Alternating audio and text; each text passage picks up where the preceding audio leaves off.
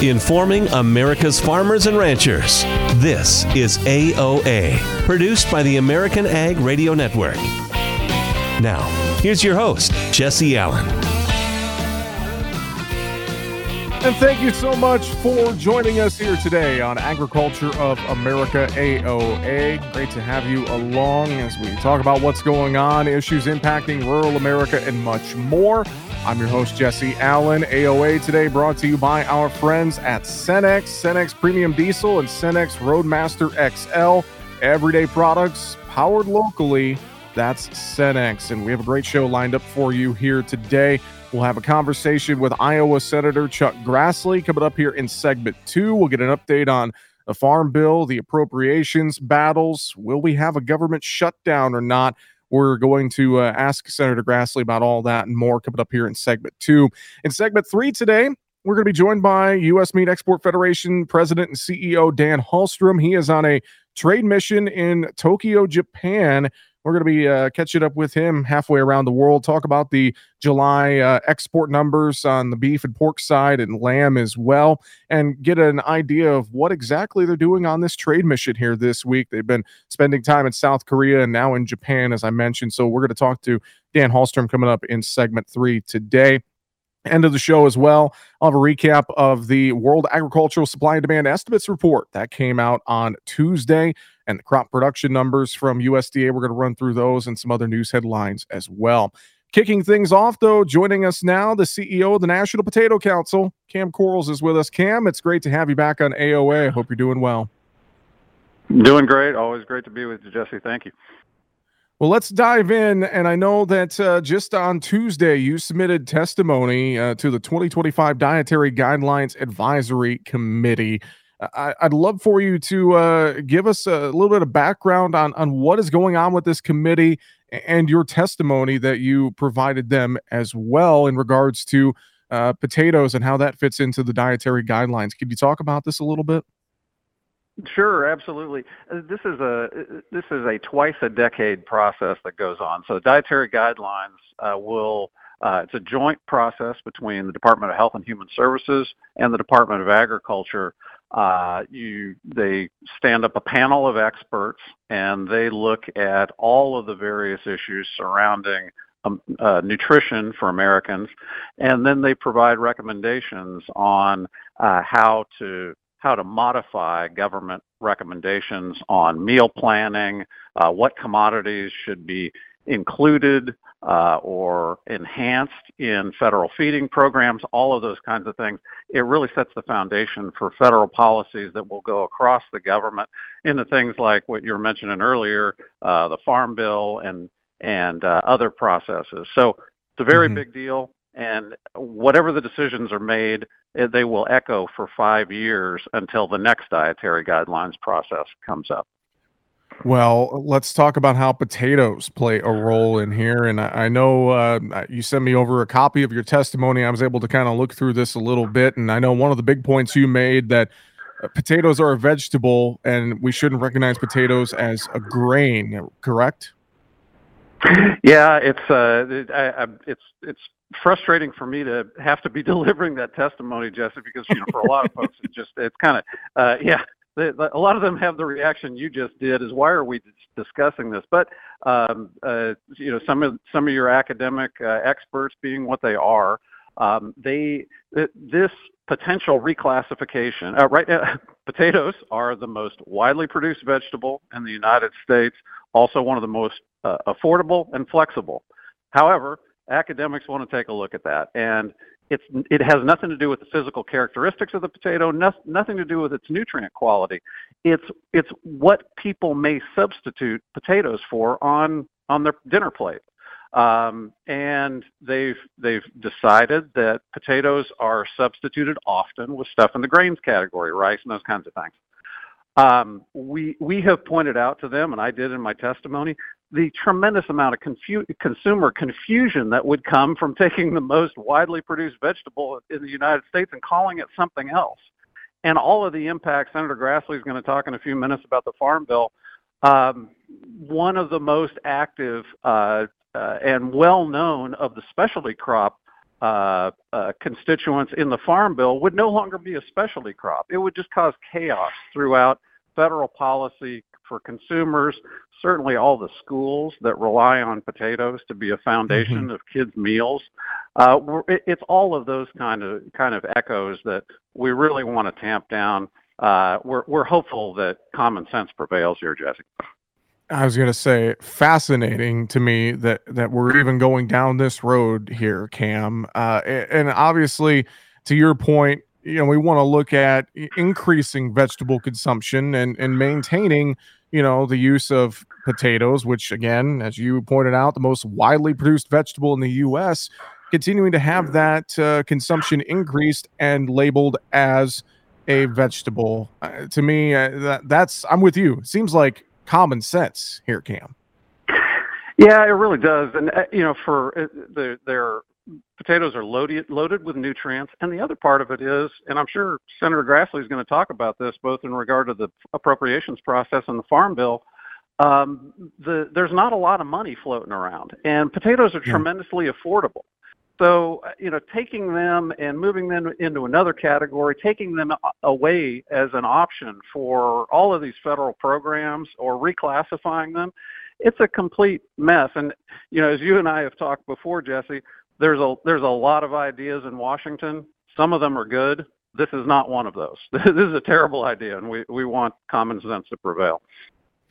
Cam, how could folks stay up to date with this process going on with the Dietary Guidelines and the Advisory Committee? And I'm sure we'll be getting some final rules here eventually. How's this process work, and how can we stay updated? Yeah, again, it's targeted for a 2025 implementation.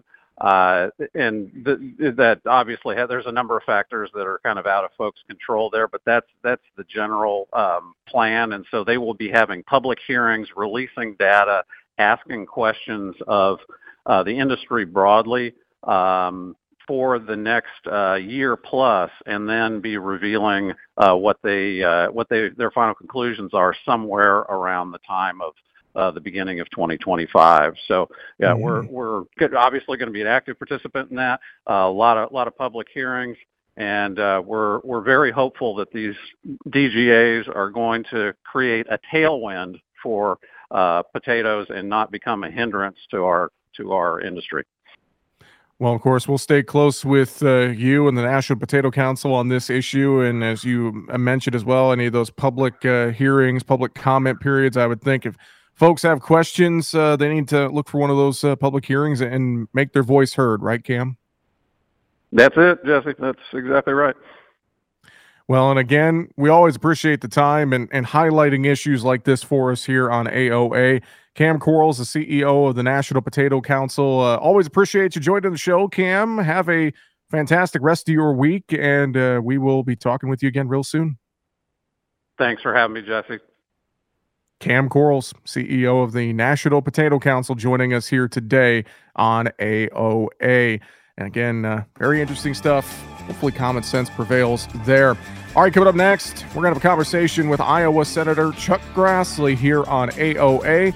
AOA today brought to you by Cenex, Maxtron Synthetic Diesel Engine Oil. Everyday products powered locally. That's Cenex. We'll be back with more AOA on the way right after this.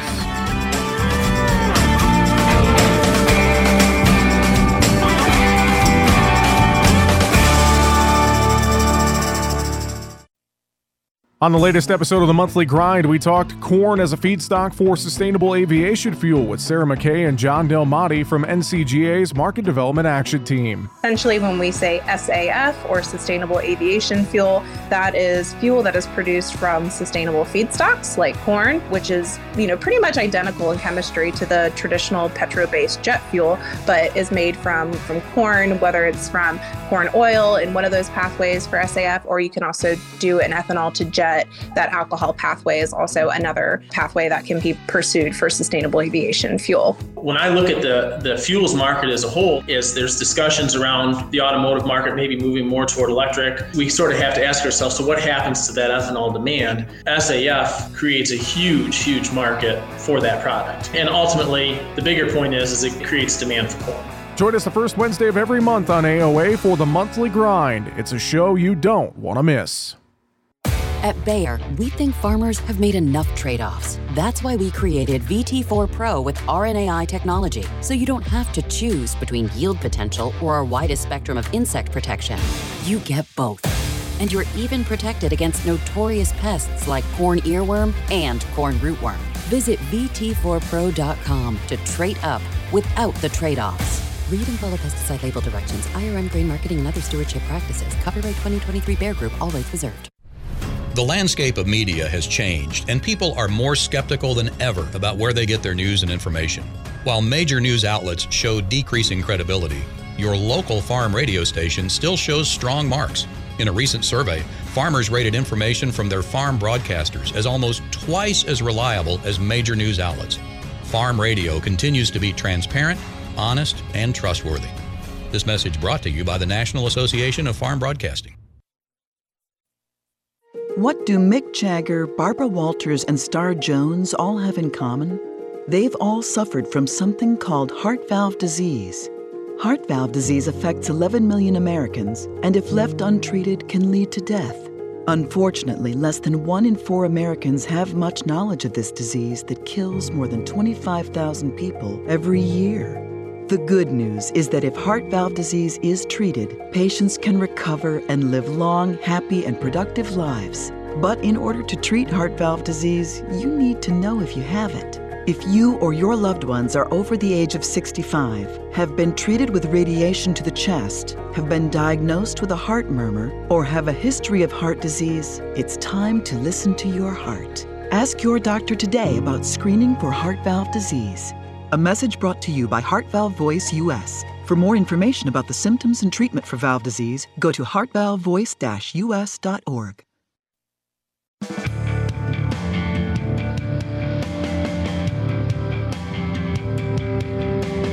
Information America's farmers and ranchers need. AOA. Now, back to Jesse Allen. And welcome back to AOA here today, brought to you by Cenex Premium Diesel. With Cenex Premium Diesel, you can count on a diesel that will keep your operation in top shape. Jesse Allen back with you here, and let's not waste any time. Joining us now, Iowa Senator Chuck Grassley is on AOA with us. And Senator Grassley, it's great to have you back on the show. I hope you're doing well. Very well, except for droughts in Butler County. All of Butler County and all of Bremer County, I think, is about as bad as any place. So obviously, we're very concerned about the less production we're going to have. Last year, during the summer, I had 21 inches of rain. So far this year, 10 inches of rain. Man, and my mom up there in Floyd County and near Charles City has said the same thing. I know they're having a lot of drought issues that way, and she mentioned some folks are already getting ready to take some corn out. That's how dry it is. There are some folks around your home farm there in Butler County already taking some corn out here? Yeah, Robin's got some beans out that aren't very good. It started corn yesterday, and I haven't heard a report on the corn. Well, we'll have to see. Hopefully things turn out the best that they can with all of the drought issues that you mentioned. Let's talk a little bit about what's going on in Washington, D.C., obviously getting Congress back in session. I know there's a lot of folks in agriculture curious about the Farm Bill, but we also have appropriations battles to deal with, a potential government shutdown looming as well with some roadblocks on the House side. Can you give us an update on where things stand now that Congress is back in session, Senator Grassley? Well, with the Farm Bill, I'll probably be able to tell you more after this afternoon because we have a meeting of agriculture members, and we're going to get an update from the chairman and the ranking member in our respective caucuses about the Farm Bill. But we have not seen text yet, and members have not been involved in the negotiations. So I don't know whether I can say this with accuracy or not, but this sort of environment tells me that the chairman of the committee, Democrat Senator Stabenow, and the ranking Republican Boozman are probably having a hard time reaching some high-level agreements and parameters for the Farm Bill. And unlike July, where I would have been very positive about not needing a one-year extension of the existing Farm Bill, it looks like we could have a 1-year extension if things don't speed up pretty quickly. But maybe I'd give you a different answer this afternoon, but that's the best I can right now. But I met with Iowa Farmers Union people yesterday. I'm meeting with Iowa Farm Bureau people today, and the Iowa Farm Union members were telling me that they were hearing about the same thing from other people they'd talked with on the Hill. How about what I alluded to with some of the appropriations issues and spending issues? I know on the House side, the Freedom Caucus members are creating some roadblocks over there. The Senate, there's been some talk, may have some leverage to help kind of push some things through. I know you've urged the Biden administration to change course on some of their spending policies following the latest CBO budget report. Can you comment on some of these issues that are in front of us with spending as a whole? Well, for the first time in at least 5 years, and not very often before 5 years ago, the last time we did it, we're working on individual appropriation bills where we're actually going to be able to amend and debate these bills separately, unlike the last several years and too often over the last 15 years. We've always had one omnibus appropriation bill just before Christmas that you would vote up or down, and probably $1.6 trillion as opposed to what we're doing this week on individual appropriation bills. Now, individual appropriation bills would have to be done by September 30th, and they won't be done by September 30th, but we have a situation where we can pass a continuing resolution that might, let's say, go to the middle of December. Then we have another 50 days, 60 days to work on the individual appropriation bills. Usually your question, you didn't state it this way, but usually you end up by saying, is government going to shut down? I hope not. It costs money to shut down government. It costs money to open up government. Government's supposed to be a service to the American people, and you can't serve the American people if government shut down. And we had a shutdown in 2018. We had a shutdown in 2013. And I'll tell you, they're not fun. And I just hope we don't go to that. And if we can get a continuing resolution, we won't. I want to ask you as well, shifting a little bit away from agriculture and just the overall budget. I know you've been on top of digging into President Biden's use of pseudonyms and personal email addresses for official government business, and we know all the issues and the talk in the media in general about his son Hunter and everything surrounding that situation. I know a lot of folks in rural America are asking questions. They're maybe upset about it and the whole situation. Can you provide any commentary, thoughts on that whole situation and what you've been working on there? Well, I don't control what goes on in the House of Representatives and don't follow it, but you heard yesterday that the House of Representatives, the speakers decided to assign 3 committees the responsibility of having what's called an impeachment inquiry. Now, that's not impeachment. It's just to get information whether or not anything's been done wrong. I started investigation of Hunter Biden 3.5 years before the House became Republican, and they started looking into it. And I think we've exposed an awful lot, but it seems to me like the FBI and the Department of Justice seems more interested in hiding facts and finding facts. And impeachment inquiry will give the House of Representatives a more constitutional authority to get the facts that we need. And it would certainly supercharge congressional oversight and be part of Congress's fact-finding and probably get a lot of information out that I've been stonewalled on. And most of the information I've gotten out is because of whistleblowers within the bureaucracy. If they knew who they were, they'd probably get fired for giving me information that we're constitutionally entitled to based on the constitutional responsibilities of making sure that the president faithfully enforces the laws, and that's what the Constitution requires. Well, Senator Grassley, we do appreciate your time here today on AOA. One final question I wanted to circle back to on the ag side. Proposition 12, we've heard some talk that maybe something could get included either in the Farm Bill or just something done by Congress in general to maybe reverse the decision from the Supreme Court. And I know we also have the AATS Act out there as well. That's another piece of legislation that is getting a lot of attention right now. Any comment on either one of those for us here today? Well, the AATS Act would do exactly what you're asking, and I'm a co-sponsor of that bill. And I think we're going to have to get it in the Farm Bill. I don't think we can get it up as a separate bill.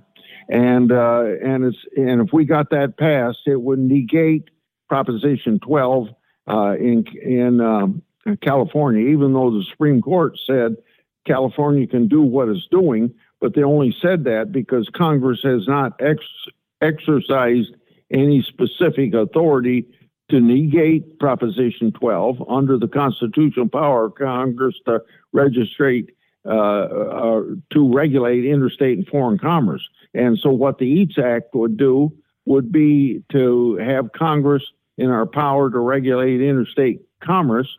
We would override Proposition 12, and Iowa pork producers would be able to sell their meat in California. And that's very important because California is 13% of all the consumption of pork in the entire country. So it's a big market that you can't. And you can't afford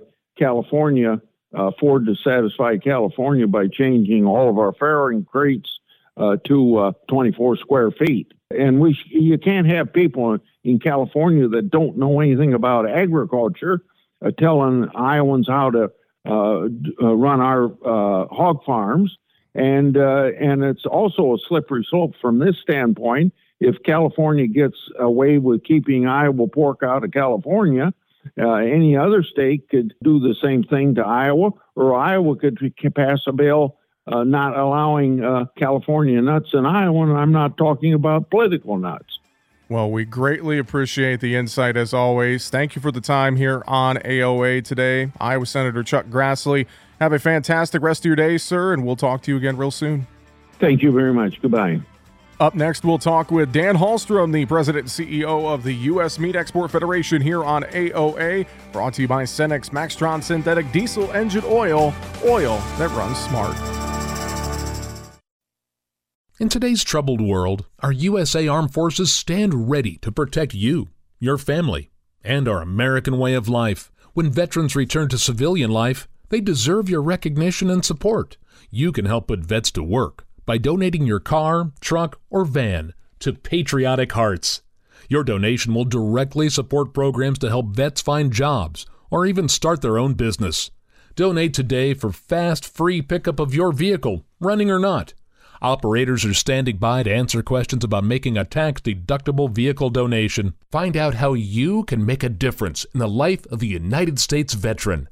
Call 800-209-6416 for 24-hour response. Call 800-209-6416. 800-209-6416.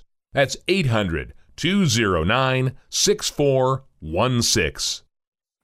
You're listening to AOA, Agriculture of America. Jesse Allen here. Let's get a check of how this market trade is acting on this Wednesday, one day removed from the USDA WASDE report for the month of September. Corn, wheat, a little higher. Corn sitting back a bit here, though, in our trade, while soybeans are trading a bit lower. Really, the WASDE report didn't give us anything bullish to chew on. It was more neutral to bearish on Wednesday's report. Had the WASDE numbers, had the updated crop production numbers as well. All that kind of combining together just gave us a bit of a neutral to bearish feel. Livestock trade is pushing mostly lower, except deferred hogs, seeing some green there, but front month hogs are pulling back a little bit here as we work through our trade. We did get consumer price index data out on Wednesday morning as well. The August headline CPI rose 0.6% month on month, matching analyst expectations, but tripled the 0.2% gain seen in July. The headline CPI was up 3.7% year on year in August, up from analyst expectations of 3.6%. and up from 3.2% the previous month. The market surprise, though, was in the core CPI numbers that exclude energy and food prices. The market expected to see higher energy prices show up in the headline numbers, but it expected the core numbers to continue to see improvement, and that didn't happen. Core CPI rose 0.3% month on month in August, up from analyst expectations. It would remain unchanged at 0.2% gain. So something to keep an eye on there. Crude oil here in our trade today, down just 8 cents right now, 88.76. The Dow Jones is quiet, down 16 points, 34,651. Overall, corn right around unchanged. Beans 7 to 10 lower. Wheat trade 3 to 7 higher in Chicago, KC, and Minneapolis wheat. And then again, lightly mixed in the cattle and hog trade. You're listening to AOA. I'm Jesse Allen reporting. 54. So basically, it's too late to start saving for retirement, right? Not right. Starting to save, even in your 50s, can really make a difference. Well, right now, saving seems hard to wrap my head around. Plus, with the way this year's been going...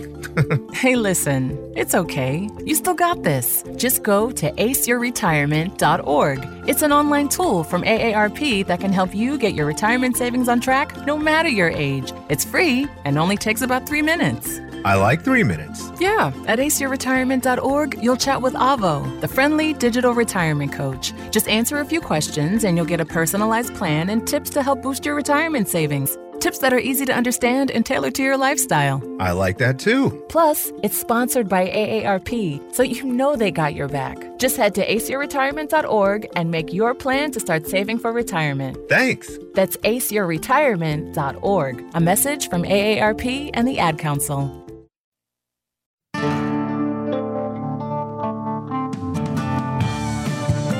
Keeping America's farmers and ranchers informed. AOA. Now back to Jesse Allen. And welcome back to AOA, brought to you by Cenex Premium Diesel and Cenex Roadmaster XL. Everyday products powered locally. That's Cenex. Well, we want to take a trip halfway around the world right now. Joining us to discuss a trade mission that they are on, as well as the most recent July beef and pork and lamb export numbers. We welcome in the president and CEO of the U.S. Meat Export Federation, Dan Halstrom. Dan, it's great to talk with you. Thanks for making the time to join us while you're in Japan right now. We appreciate you being on. My pleasure, and thank you for having me, Jesse. Well, Dan, let's talk about the Heartland tour that you're on right now, South Korea and Japan. Give us a little bit of background on what you guys are working on this week. Yeah, the Heartland team is really one of our highlights of the year. It's a team made up of 20 of our producer members and leaders from across the supply chain, pig producers, cattle producers, corn and soybean producers. And what we've done this week is the first part of the week we were in Seoul, South Korea, and now we're just starting the second half of the week in Tokyo, Japan. But the whole idea is to give a cross-section feel from the market to the producers. We visited, for example, Costco in Korea, which has several of the largest warehouses in the world for beef movement. And actually the single largest one is in Seoul, Korea, for the whole 700 warehouses across the world for Costco. So we got a tour there yesterday and met with the buyers. We also had an activity with a seminar around home meal replacement. Convenience is such a driving factor in a Korean market. So some of the value-added products made out of beef and pork into these home meals. So that's get general idea of what we've been doing, and of course meeting with the trade as well, with the importers and distributors. We just getting started in Japan, but we'll be doing the same thing this week and the last half of the week in Japan. kind of capped off with a trade seminar that'll have roughly 300 trade people from the trade here in Japan attending, and our Heartland team, the producers, will be part of that on Friday. I have to think this is a great opportunity for your producers who are on the Heartland tour to get a firsthand look at how things are working in some of our top export markets like South Korea and Japan, right? Exactly. It gives them a really good, hands-on feel of their checkoff dollars at work in particular. And we get down to the weeds. We had discussions with some of the trade yesterday in Korea around specific merchandising of some of the cuts, specifically the round cut on the beef side, which is traditionally one of the more underutilized cuts. This is a level of detail that we're always dealing with around the world with our offices. For them to see it firsthand really, I think, is impactful. And in the flip side of that is it's really effective with the trade, with the customers buying our U.S. beef and pork, having them meet the producers that are producing it and the care that they put into it, the sustainability practices, the list goes on and on. Very effective. Well, we wish you continued safe travels this week, Dan. Let's dive into some of these numbers. On the pork side, it looks like more good numbers, especially Mexico continuing on a record tear with their imports of U.S. pork. Yeah, without a doubt. The trend lines from the first 6 months of the year continued in July on pork. We had a relatively big month in a slower time of year. July is not necessarily a peak demand time of year. So we ended up with almost 220,000 tons, up 5% year on year, as you said, led by Mexico. And, that's just a story that continues to unfold for the whole year. Up 15% in July, and that gets us just under 15% for the year off of a record last year. So, yeah, we're very happy there. But it's not only about Mexico. Central America, Taiwan, the Australian boneless ham business is booming as well. And, of course, some of the larger Asian markets, while down, are seeing improvement as well as we get into the summer months. So, broad-based growth continues to be the theme on pork. Well, I know as well on the pork side, some of those different cuts that may not be popular here in the U.S., but they're popular in Mexico, in Asia, etc. Those could be a feature that sometimes leads the way on the pork side, isn't it, Dan? Exactly right. And, the primal cuts on the pork side, Asia and Japan in particular is big for the loin. Hams are very popular in Mexico, but it goes way beyond that. I mean, we're seeing a lot of shoulder cuts being taken in both Asia and in Mexico. And of course, the big area that we don't talk a lot about is the variety meats, the pork variety meats.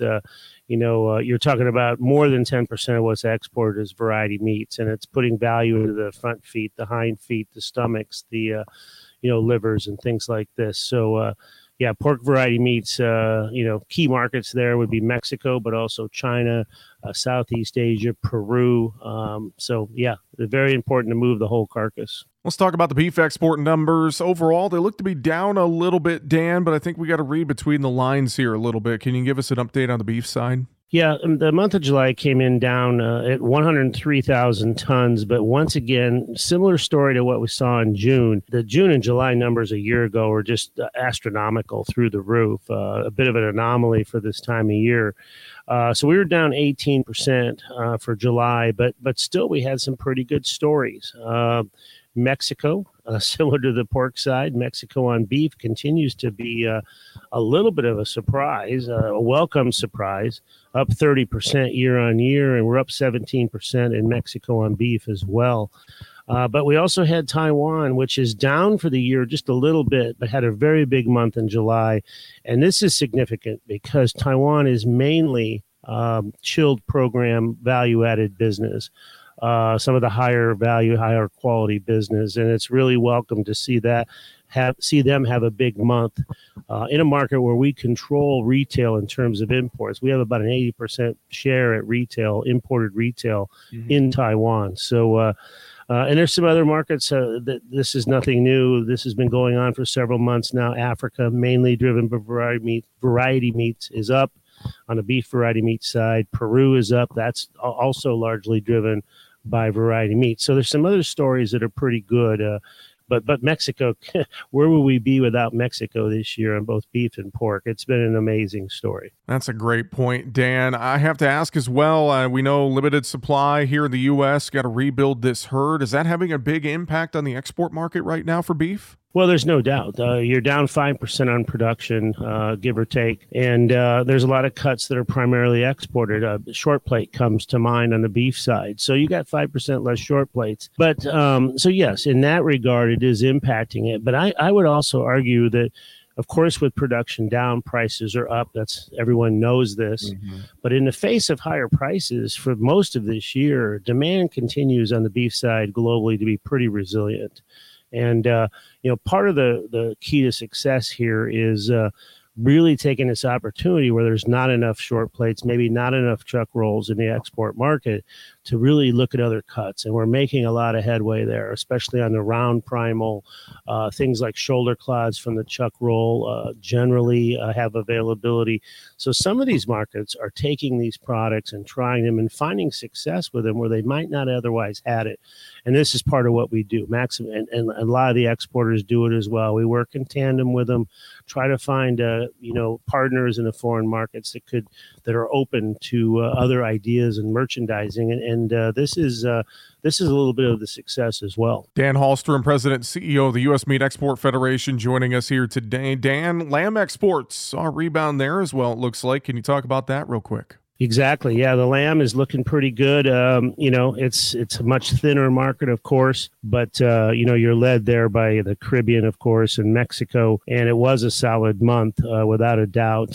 But once again, you have the similar situation there where the lamb production is lower over the last couple of years. But and variety meats as well on the lamb side. So it's something we're constantly working on as well. Dan, to wrap it up here, what's your overall assessment of how things are looking in the export market moving into the fourth quarter here of 2023? As you get a good look globally, what's going on? What's your assessment of things? Well, and to be honest, there's no doubt that we have headwinds. And one headwind is the strong dollar in Asia. That's part of what's holding us back, especially in Japan here. We've hit almost 148, 149 yen to the dollar. And you had a little bit strong dollar in some other parts of Asia, but not as bad as Japan. Of course, reduced supply, as we already talked about on the beef side. But that being said, I would say there's still reason to be optimistic because a lot of Asia needs to import. Japan and Korea import over 50% of their caloric intake. So it's not like they're not going to buy because the prices are a bit higher in local currency terms. So we need to maximize the opportunity in different ways, like maximizing the value of the carcass using new cuts. And as I said earlier, there's a lot of signs that people are willing to do that in some of these key buyers in these markets in Asia. That, and we haven't talked about one other item, the food service recovery in Asia still is not where it should be. The hotel that we're here in Tokyo, 50% occupancy. Normally it'd be 80 or 90%. And keep in mind that the last COVID emergency declaration wasn't lifted till just a year ago. So we're only 1 year out of COVID here. So that may sound negative, and maybe it is short term, but long term they will rebound. So there's going to be some tailwinds coming from food service in Asia. So another reason to be optimistic. So I would say overall on the beef side, cautiously optimistic. Pork side, extremely optimistic. We have a lot of tailwinds there. I think Asia is also underperforming for pork. A lot of it has to do with food service, but we have one other advantage, and that's the European situation on pork. It continues to struggle. They're consolidating massively over there, restructuring. So there's less available global pork availability out of the EU. And this will also, it has been helping us. So anyway, I would say extremely optimistic on the pork side as we go into the last part of 2023. With that, Dan Halstrom, President and CEO of the U.S. Meat Export Federation. Thanks for joining us, and safe travels back home. We appreciate the time. Yeah, thank you so much, Jesse. All right, we'll be back with more AOA, brought to you by Cenex Premium Diesel, fueled by innovation, powered to perform, on the way right after this.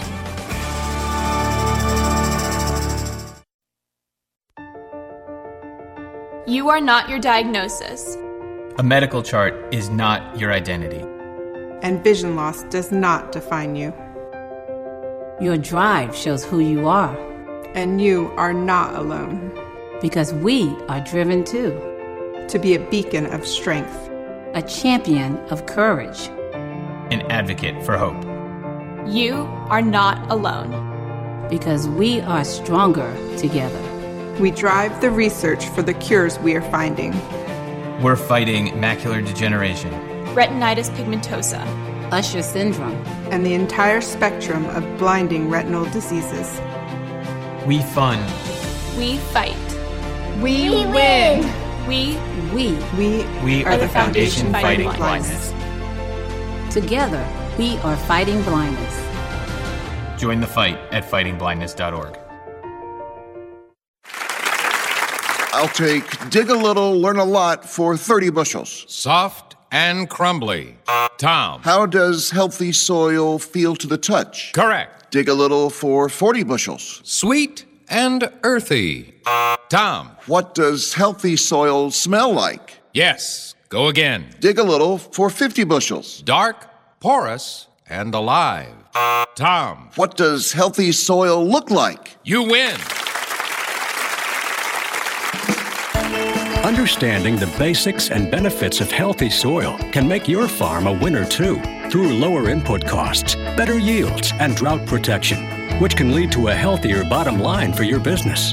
Contact your local Natural Resources Conservation Service office today to find out how you can unlock the secrets in your soil.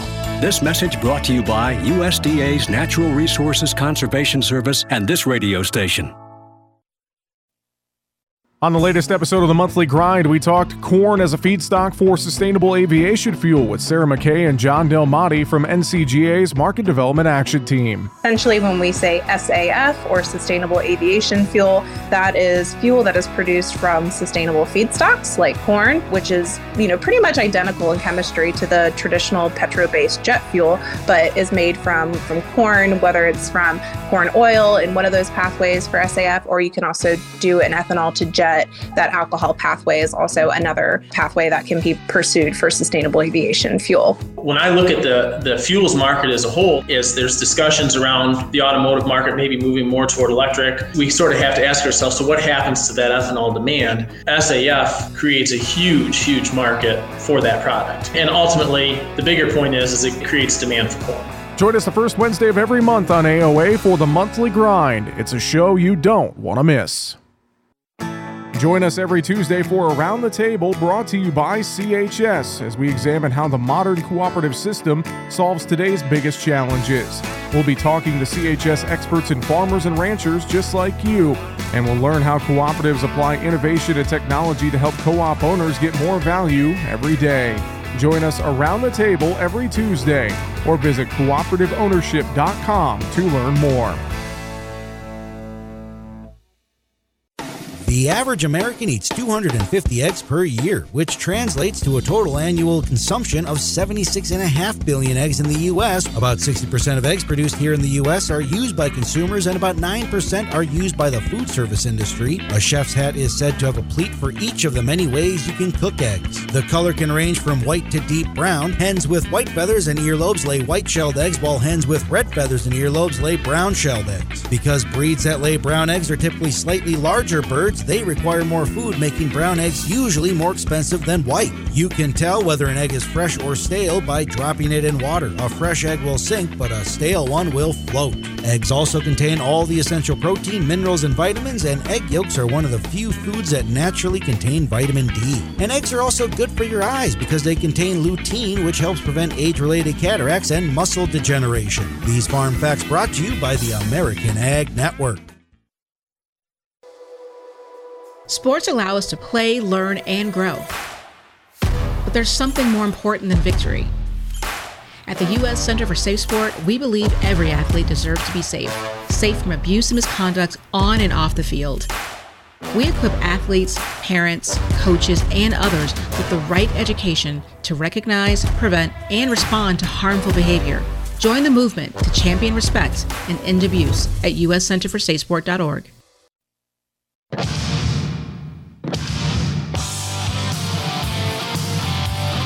informing America's farmers and ranchers. AOA. Now back to Jesse Allen. And welcome back to AOA here today, brought to you by Cenex Maxtron Synthetic Diesel Engine Oil. Everyday products powered locally. That's Cenex. Appreciate a few minutes of time there with Dan Halstrom, the president and CEO of the U.S. Meat Export Federation. Very gracious of him to make some time while he is traveling in Tokyo, Japan. Also got a chance to talk with Senator Chuck Grassley of Iowa earlier in the show, as well as Cam Quarles from the National Potato Council. So a lot of great folks on the show here today. We do appreciate all of their time joining us here on AOA.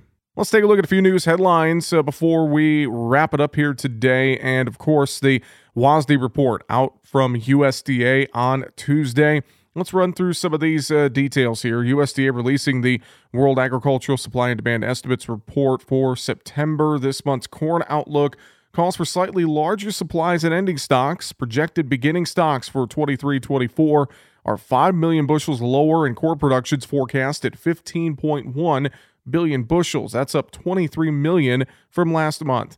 Now, the national average yield's forecast at 173.8 bushels per acre. And that's down 1.3 bushels. Ending stocks are up 19 million bushels to 2.2 billion. The season average corn price unchanged at $4.90 per bushel. Soybean supply and use changes for 23-24 include lower beginning stocks, production, crush, exports, and ending stocks. The soybean yield of 50.1 bushels per acre is down 0.8 bushels from last month. Ending stocks are projected at 220 million bushels, down 25 million from last month. The season average soybean price forecast at $12.90 per bushel, up 20 cents from last month. Got a few comments on the report from Jim McCormick with agmarket.net on Tuesday afternoon. Here's his reaction to some of the numbers. Right now, I'd say the corn number was definitely a little bit negative. Finals at almost 800,000 harvested acres offset the lost production. Carryout is growing over 2.2 billion. That is not bullish. The bean number came in very close to expectation yield-wise. Slight adjustment of demand, slight adjustment of acres. That gave you a carryout of 2.2 billion, a little bit above the average trade guess, but definitely tightening up compared to a year ago. Now, the wheat outlook for the supply and use is unchanged this month. The projected 23-24 season average farm price is also unchanged at $7.50 per bushel. Now, corn production's up, soybean cotton production down for 2022, according to USDA's crop production report issued Tuesday. Crop production for corn up 10% from last year, forecast at 15.1 billion bushels. Soybean growers are expected to decrease their production 3% from 2022, forecast at 4.15 billion bushels. Finally, cotton production down 9% from 2022 at 13.1 million 480-pound bales. Planted and harvested acreage estimates for corn, cotton, and soybeans were reviewed based on all available data, including the latest certified acreage data from the Farm Service Agency. As a result, area planted to corn is estimated at 94.9 million acres, up 1% for the previous estimate. Area planted to soybeans is estimated at 83.6 million acres, up slightly, and area planted to cotton estimated at 10.2 million acres, down 8% from the previous estimate. USDA surveyed more than 7,000 producers across the country and conducted objective yield surveys for the report. Well, Ag Secretary Tom Vilsack told Growth Energy's annual Hill Summit it's a make-or-break moment for the biofuels industry to make the case for sustainable aviation fuel. Vilsack told ethanol advocates he's educating other agency heads and even the president on the need for sustainable aviation fuel and the life cycle emissions formula and tax credits required. But you all have to understand something else, which is that you have to be able to make the case that your product is in fact a low-carbon fuel, which means you got to do something with the CO2. Vilsack argues farmers must understand the significance of expanding ethanol markets and stop blaming electric vehicles. Farmers come up to me and they say, will you guys stop talking about electric vehicles? No, because we want to make sure that we continue to have manufacturing in this country because it employs a lot of people. It's not going to put you guys out of business. It's not. We're going to have cars that use ethanol for a long, long time. Vilsack also says that EVs are not the issue. The issue is this industry taking full and complete advantage of us, a 36 billion gallon industry that has never existed, that now will. But you got to fight for it.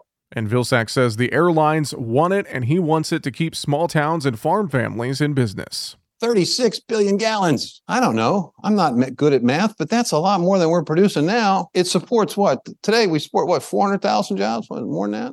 So if you double the industry, that's small towns thriving. Now, Vilsack expects modeling and Treasury tax guidance for sustainable aviation fuel to be done by the end of the year, an effort Vilsack says President Biden backs and touted in a speech as a win for farmers. And finally, here on today's program, located in Manhattan, Kansas, the National Bio and Agro Defense Facility is a state-of-the-art animal disease laboratory. The facility, operated by the Department of Agriculture, helps to protect against the threat and potential impact of serious animal diseases. NBAF will replace the 68-year-old Plum Island Animal Disease Center, where USDA's Agricultural Research Service and Animal and Plant Health Inspection Service currently conduct foreign animal disease research, training, and diagnostics. ARS and APHIS will transfer their research and diagnostic missions from the Plum Island location to the National Bio and Agro Defense Facility and will operate the facility jointly. National Cattlemen's Beef Association Chief Veterinarian Dr. Kathy Simmons talks about the new facility. This facility has a BSL-3 level lab and then the most threatening pathogen lab, the BSL-4 level lab, within the nucleus of the building. And we were able to tour NBAF, and it looks like a wonderful facility. It seems to be very well staffed, and I think the transition is going to be made here this fall of all of the scientists and the pathogens to come over from Plum Island. The Department of Homeland Security has already given USDA the keys to the facility, and USDA is now working to facilitate the start of the work to be done. It gives us a state-of-the-art facility. We become one of the big five now who have BSL-4 animal disease facilities globally. There are only 5 countries that do, and we are one of them. And I think that gives us a leg up in a lot of work that we can do now that maybe we couldn't have as easily in the past. With brand new facilities, and much of the staff came over from Plum Island. Well, we're out of time here today on AOA, brought to you by Cenex Premium Diesel, a more complete additive package for a more complete burn. I'm your host, Jesse Allen. Thank you for joining us as always. Have a fantastic rest of your day. Non-attorney paid spokesperson. Could your house go into foreclosure? Are you behind on your mortgage payments? Does it seem like the bank has no interest in helping you save your home, and you feel like you have nowhere to turn for help? Then we have good news for you. Foreclosure Protection Services can help save your home as they specialize in foreclosure assistance. That's all they do. If you're behind on your mortgage payments, being threatened with foreclosure, have been denied a loan modification, or been the victim of a predatory loan, it's critical that you call Foreclosure Protection Services now at 800-926-1701. Their network of attorneys and their agents are available to speak to you now. If you're behind on your mortgage payments, Foreclosure Protection Services can help stop the foreclosure process. Call today before it's too late. New laws are in effect that may save your home. Call Foreclosure Protection Services now at 800-926-1701. 800-926-1701. That's 800-926-1701.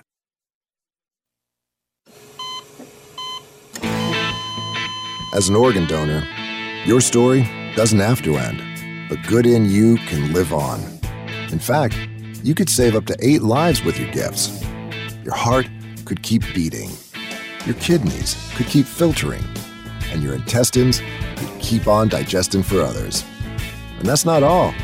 You can improve the lives of 50 more people as an eye and tissue donor, restoring sight and health. And you're not just helping out the person receiving the transplant. You're touching whole families with your life-saving gift. Register in minutes. Just go to organdonor.gov. You'll be happy you did. And just maybe, someone else will be happy too. Sign up today. Go to organdonor.gov. It saves lives. U.S. Department of Health and Human Services, Health Resources and Services Administration.